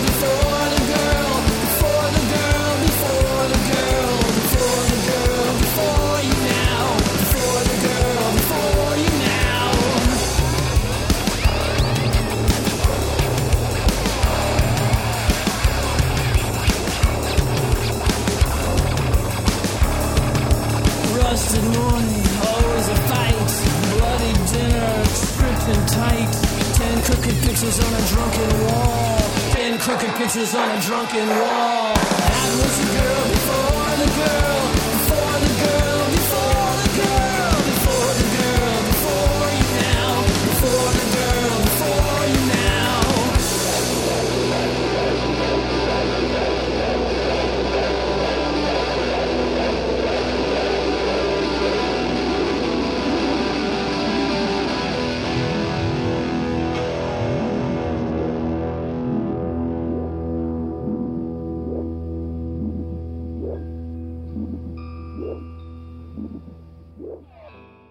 We'll start off the third hour with Water Blood by Urinals. And then Lydia Kavina. You know her? Nope. Sweet Andante. Theremin. Okay, yes. Right. So, a Meister. There's another lady too. I play a lot of her stuff. But Henry Rollins, in fact, turned me on. Clara Rockwell. That's the other one. And I think that was actually the protege, right? Yeah. When he wasn't doing KGB stuff. Right. He was teaching her. Yeah. His life story is incredibly strange. He was like in gulags and shit. There's a documentary about that. And he did spy equipment. Yeah. Then Toby Dammit with number one famous. That's the last 2 years of drumming. Yeah. The Stooges. He's there in Berlin. And Bullets or Balloons from with Shuffle, brand new album. They're out of Spokanistan. Or also called the Little Town of Bethlehem. No, they told me. I love every town. They got fucking waterfowls down the middle of the Gonzaga, right? They Catholic. Urinals, The Girl Before. Finished it up the first block. The third hour. Onward with the Story, where we just did the name game. Then there comes the personnel game, the change. Yeah. Okay? And to me, this was like bigger than the name change. A little bit. And I guess Kel became a lawyer. He was going to law school during the 100 Flowers period, yeah. So he had a lot on his plate. Right. So, and we were not getting along. There was always, a little bit of... And maybe he moved to OC? No, he was originally from OC. Oh, he was? Okay. But he wasn't living, because he was campus, what'd you call it, Westwood? Loyola. His college, his law school was Loyola. Yeah, no, downtown. but Westwood, where you guys met, Right. That world, much away from. Well, he moved further than Rhinos. He moved to Santa Monica. Right. I think he was living in Santa Monica when we were playing. So, things like that happen. But Sure. we brought in another cat, and I can't remember his name. Rod Barker? Rod. We broke up, in 83, and then we got back together in 96 with Kel. We started out with you getting back together with Kel. Yeah, we did 2 years. No, but when I did that gig with you at the Shittin' Factory in Hollywood, that was with Rod. Guy. Yeah. He had been in 10-Foot Faces. That's it. That's the band I was trying to remember. That's right. Fuck. Surf Pygmies, all these guys. There was this whole thing, the Rad, well, of course you were in that, and there was a circle of people. Okay, so for 13 years you didn't play. And in that we didn't play in Urinals. I did that playing in band other breakup. stuff. Because I know, I was in Radways. You went over to Radways. Trotsky Ice Pick. You were in Radways. Radways, yeah. And God in the State. I heard Radways is back. Mm-hmm. Yeah. And I believe we're playing a show with you, as a matter of fact. Besides Michael, that's coming up, right? Yeah, in June. When I get back from tour. Yeah. Besides Michael, the other weird thing, you partied out the drum kit. That dude played kick. Debbie plays like floor tom. Floor tom, you were snare. I was snare, yeah. They parted out the kick to different dudes. Some trippy guy was the kick guy. Rob, yeah. Rob. I hope he's okay, man. Oh, he's great. He is, yeah, he's great. Great, because he lived wild. Yeah. No, he's doing very well right now. Yeah. He's married, he's doing, Sometimes that don't work well for people, but I'm glad it is. No, he got it all squared away. So these guys were doing other musics, but then you come back to find each other in 93. 96, I'm sorry, 13 years after your breakup. Mm-hmm. And there was gigs with Kel. Mm-hmm. 2 years. Okay. But then, same thing. Was there any record? So, nothing got repaired. Everything was weird. It was just kick the can down. Yeah.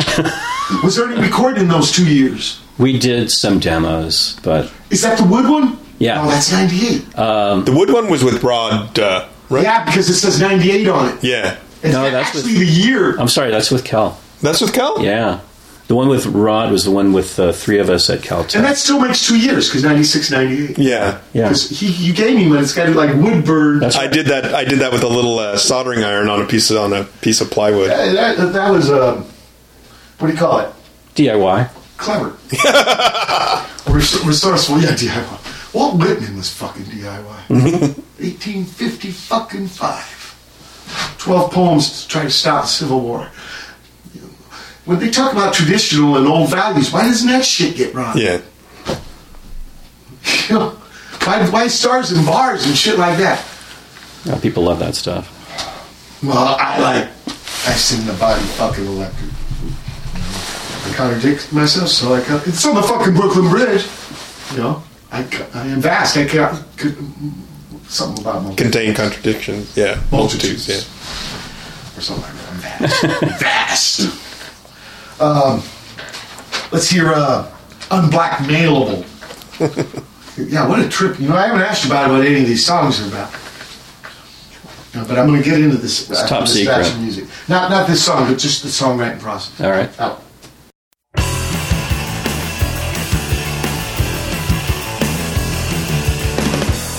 Luminescent creature, you're holding me inside of you.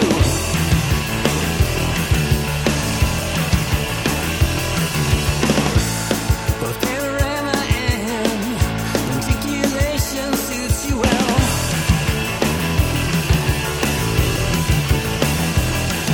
The summons from the doorbell, a telephone rings somewhere. You shrug it off as nothing. It's clear you just don't care. You figure on the outside, but you got lost within. When I say it's complicated, it's easier than sin.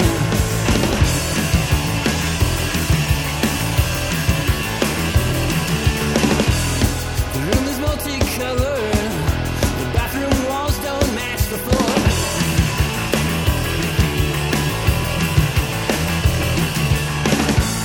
The roses on the ceiling, the paparazzi's at the door.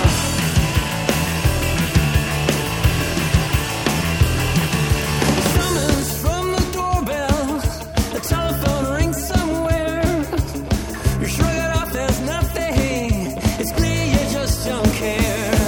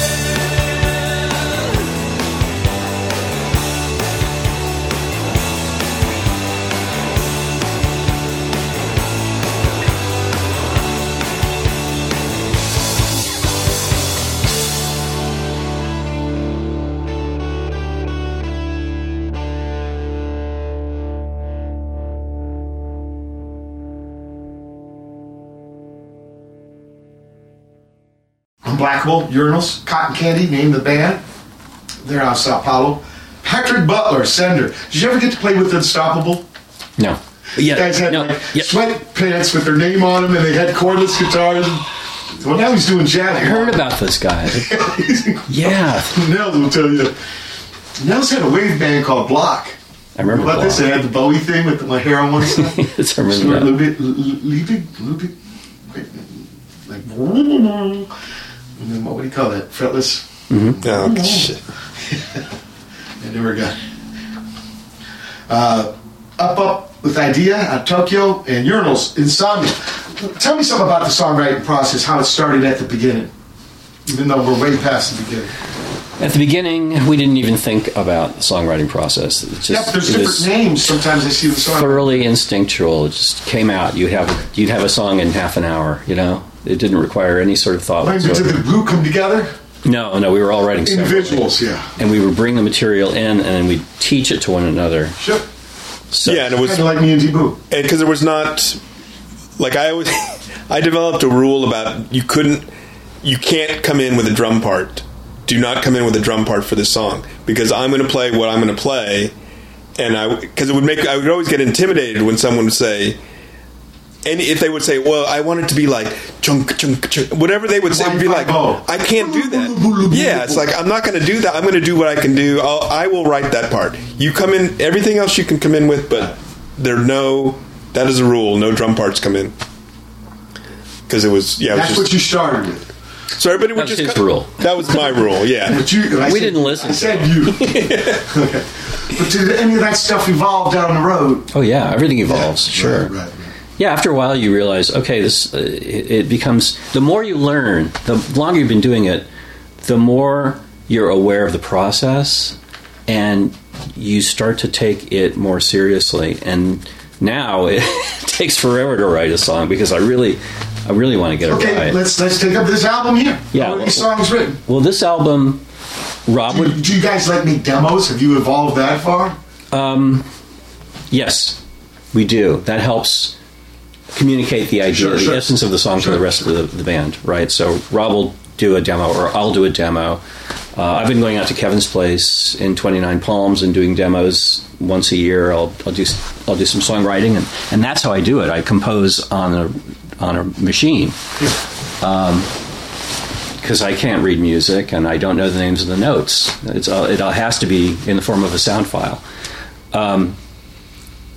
So yeah, but now it's a much more interactive process, in that when a song is brought into the band, I'll bring something in, or Rob will bring something in, and usually music and lyrics. Oh shit! You know what? I fucked up.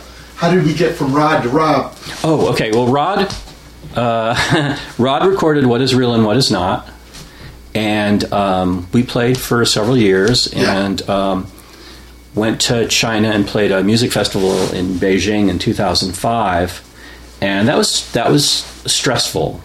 And he left the band shortly after we came back to the States. And then you changed your name again. When Rob Roberge came into the band in 2005. Become the Chairs of Perception. It became the Chairs of Perception. What was that? Because you want to be known both as formerly Urinals and formerly... We hadn't acquired enough formalies. You wanted stereo. Yeah, we needed more formalies. I think we weren't sure... It was just kind of... Oh, you think it was going to have a different persona because of the new third band? Okay, that makes good sense. We were kind of keeping our options open just to see what would happen, because we didn't know what Rob was going to bring into the band. Sure. And there was a certain tension. No, you guys didn't run ads in the recycler. No. This is personal buddies. I took a writing class from Rob at Extension, UCLA Extension, and we immediately connected on music. Okay. And how did you meet Rod? Oh gosh, how did I meet? Oh, I was distributing some 10-Foot Faces records, and he wanted to get some, so he lived in Pasadena as well. So I think I ran into him at a pub, and he mentioned that he wanted to purchase some. And we got there's one called the old, was it Town Pump or something? Old Town Pub. Right. It used to be some lady's name. It used to be the Loch Ness Monster. No, I remember playing a place downtown when it was heavier, and it was an old union hall. You remember this place had like 40-foot ceiling? Oh, the worst sound in the world. It was hard to play Pasadena in the old days. Yeah. But I've done several Old Town Punk gigs. Believe I should be not. When? Recently? Not the last year and a half. Oh, okay. But maybe like the last 3 years. Yeah, we played there in the fall, I think. Yeah. The PA like one's on the bar. Yeah. There's one speaker, But what the fuck? 20 feet up. Behind the bar. Yeah. The TV's going all fucking. Yeah, that's exactly and right. Bernays next to the window. Yeah. I love it. I love it. Lane Parker though. Down the alley too on the wheels as well. Yeah. Okay, so now back to the songwriting thing. So Riley, you want to investigate people's perceptions of what you bring to the thing, and then they weigh in. It's more collaborative. It is. More dynamic. The arrangements are much more collaborative. Right. So how long before you got to this album here? How long did you spend? Is it the longest you ever spent on a record? What is Real took a long time. This one took a long. This one probably took a little bit longer. Yeah, it took a long time to write the stuff, and where'd you record? We recorded at Mike Mart's place. Yeah, Greenhouse. Long Beach. And Vitas came over there. No, I produced it. This one? Yeah. Okay, because you told me the only one he wasn't involved in... I'm sorry, of the early days. Sorry to is what I meant correct to say. you. That's very lame. No. Guess, brother, man. After we broke up, everything since then, Vitas has not been involved with. He's still doing Trotsky stuff, but not urinal stuff. Okay. And yeah, the name of the title of the album. Next Year at Marienbad. Yeah, that's kind of an enigma wrapped in a tampon. Yeah, with a piece of bacon around it. It's dipped in chocolate. Sprinkled things. I mean, okay. I kind of knew because I know it's a Europe name. Anything with bad is Roman town. Right. Well, it's a reference to a film. Oh, really? Yeah. That's right. People, we didn't say that. Why they were at UCLA. You guys are film dudes. Kevin and I are film students. We're film students. But you know what? I've always looked at my songwriting as making little films. Mm-hmm. That's why I start with titles. I need to focus because I'm trying to. Everything's got to aid and abet. Yeah. And I ain't together enough. So I need the fucking title. It's a very similar impulse, I think. But this next record I'm making, it's going to be something you can whistle at work. It's a whole different thing. I'm not going to start with titles. It's a whole. I got to say, I appreciate the fact that every one of your albums, the ones with your name on them, your solo records. Yeah, so you know what to play. Have a different perspective, have a different strategy, and they sound different. And I really appreciate the fact that you keep mixing it up and making it fresh for yourself. Good, fresh challenges. Yeah, but because I'm from this culture you guys were from, that punk scene. Yeah. You were always waiting for the next record. You weren't waiting for the next rerun. Right. My sister's at home watching I Love Lucy, and my mom loves Perry Mason. Like, God damn, we've seen these motherfuckers. The dude ain't gonna lose. I think he did lose one. Yeah, once. And she's gonna have a nightmare and have to explain to Ricky. And, I like the thing that came out of our scene. Here, let's play some more music.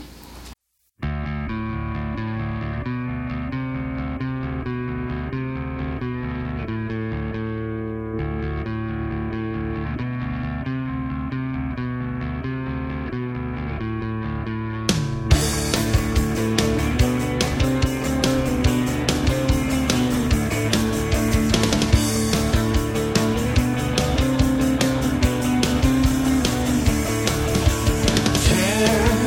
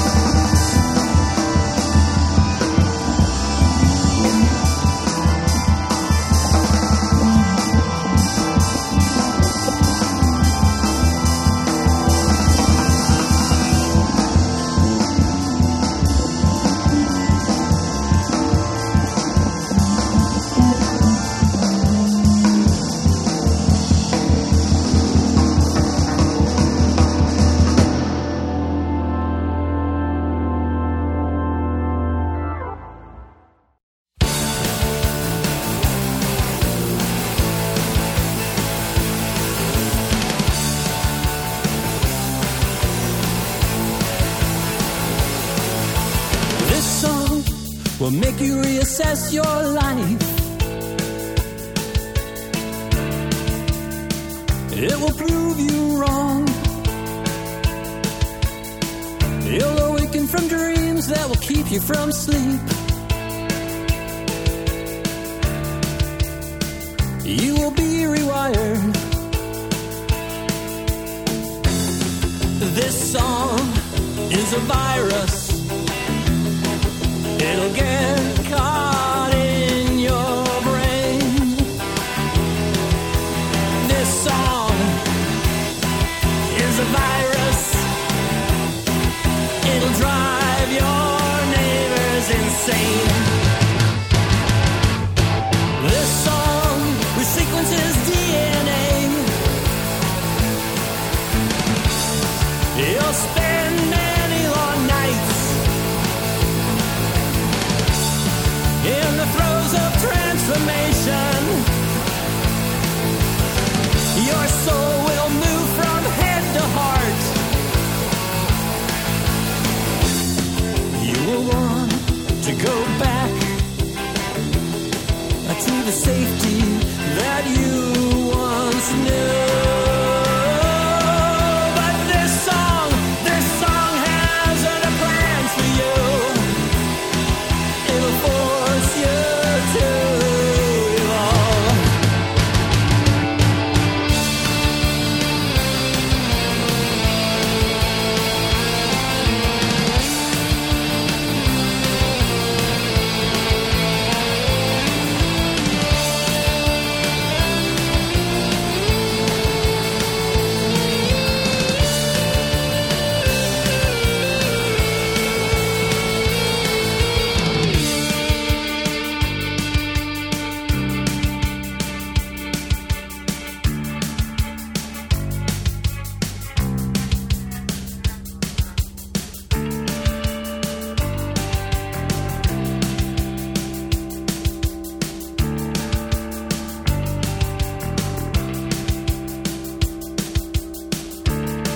This song is a virus. This song is a virus. This song is a virus. This song is a virus. This song is a virus. This song is a virus. This song is a virus. This song is a virus.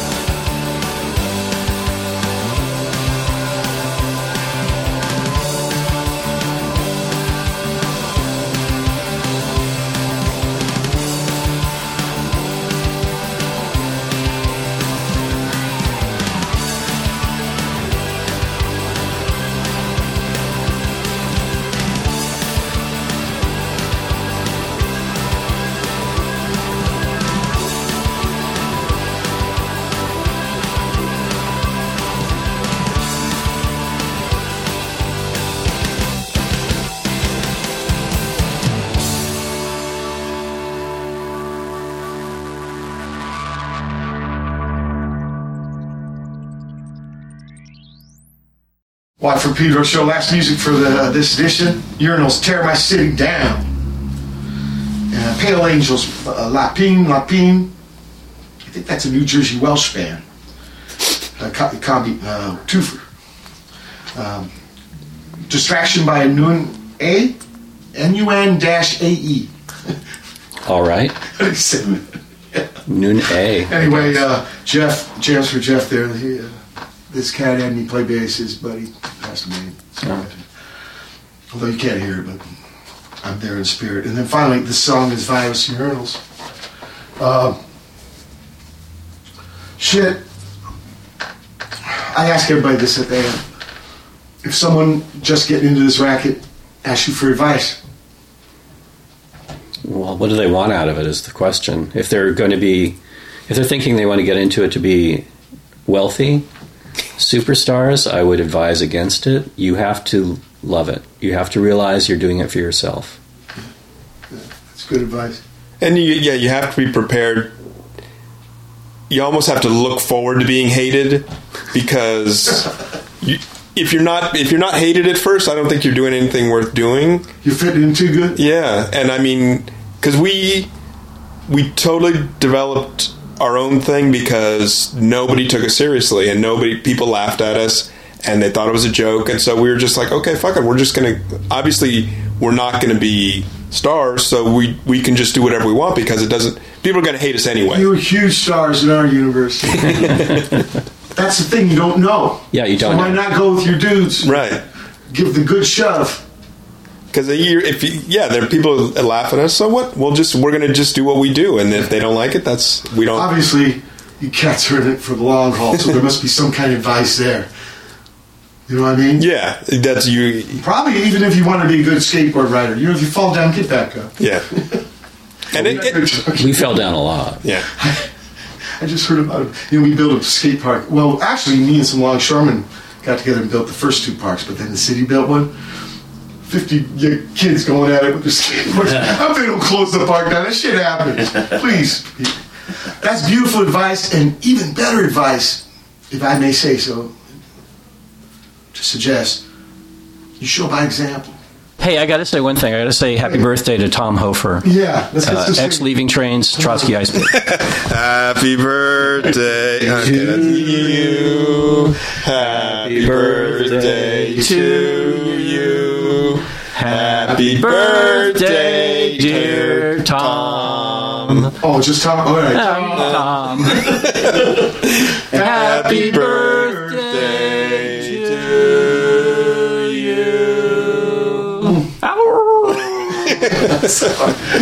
Thank you again, Kevin John. Yeah, beautiful. you guys. Brother Matt. Thank you. Thank you for having us. It's been the February 28, 2015 edition of Pedro Show. Keep your powder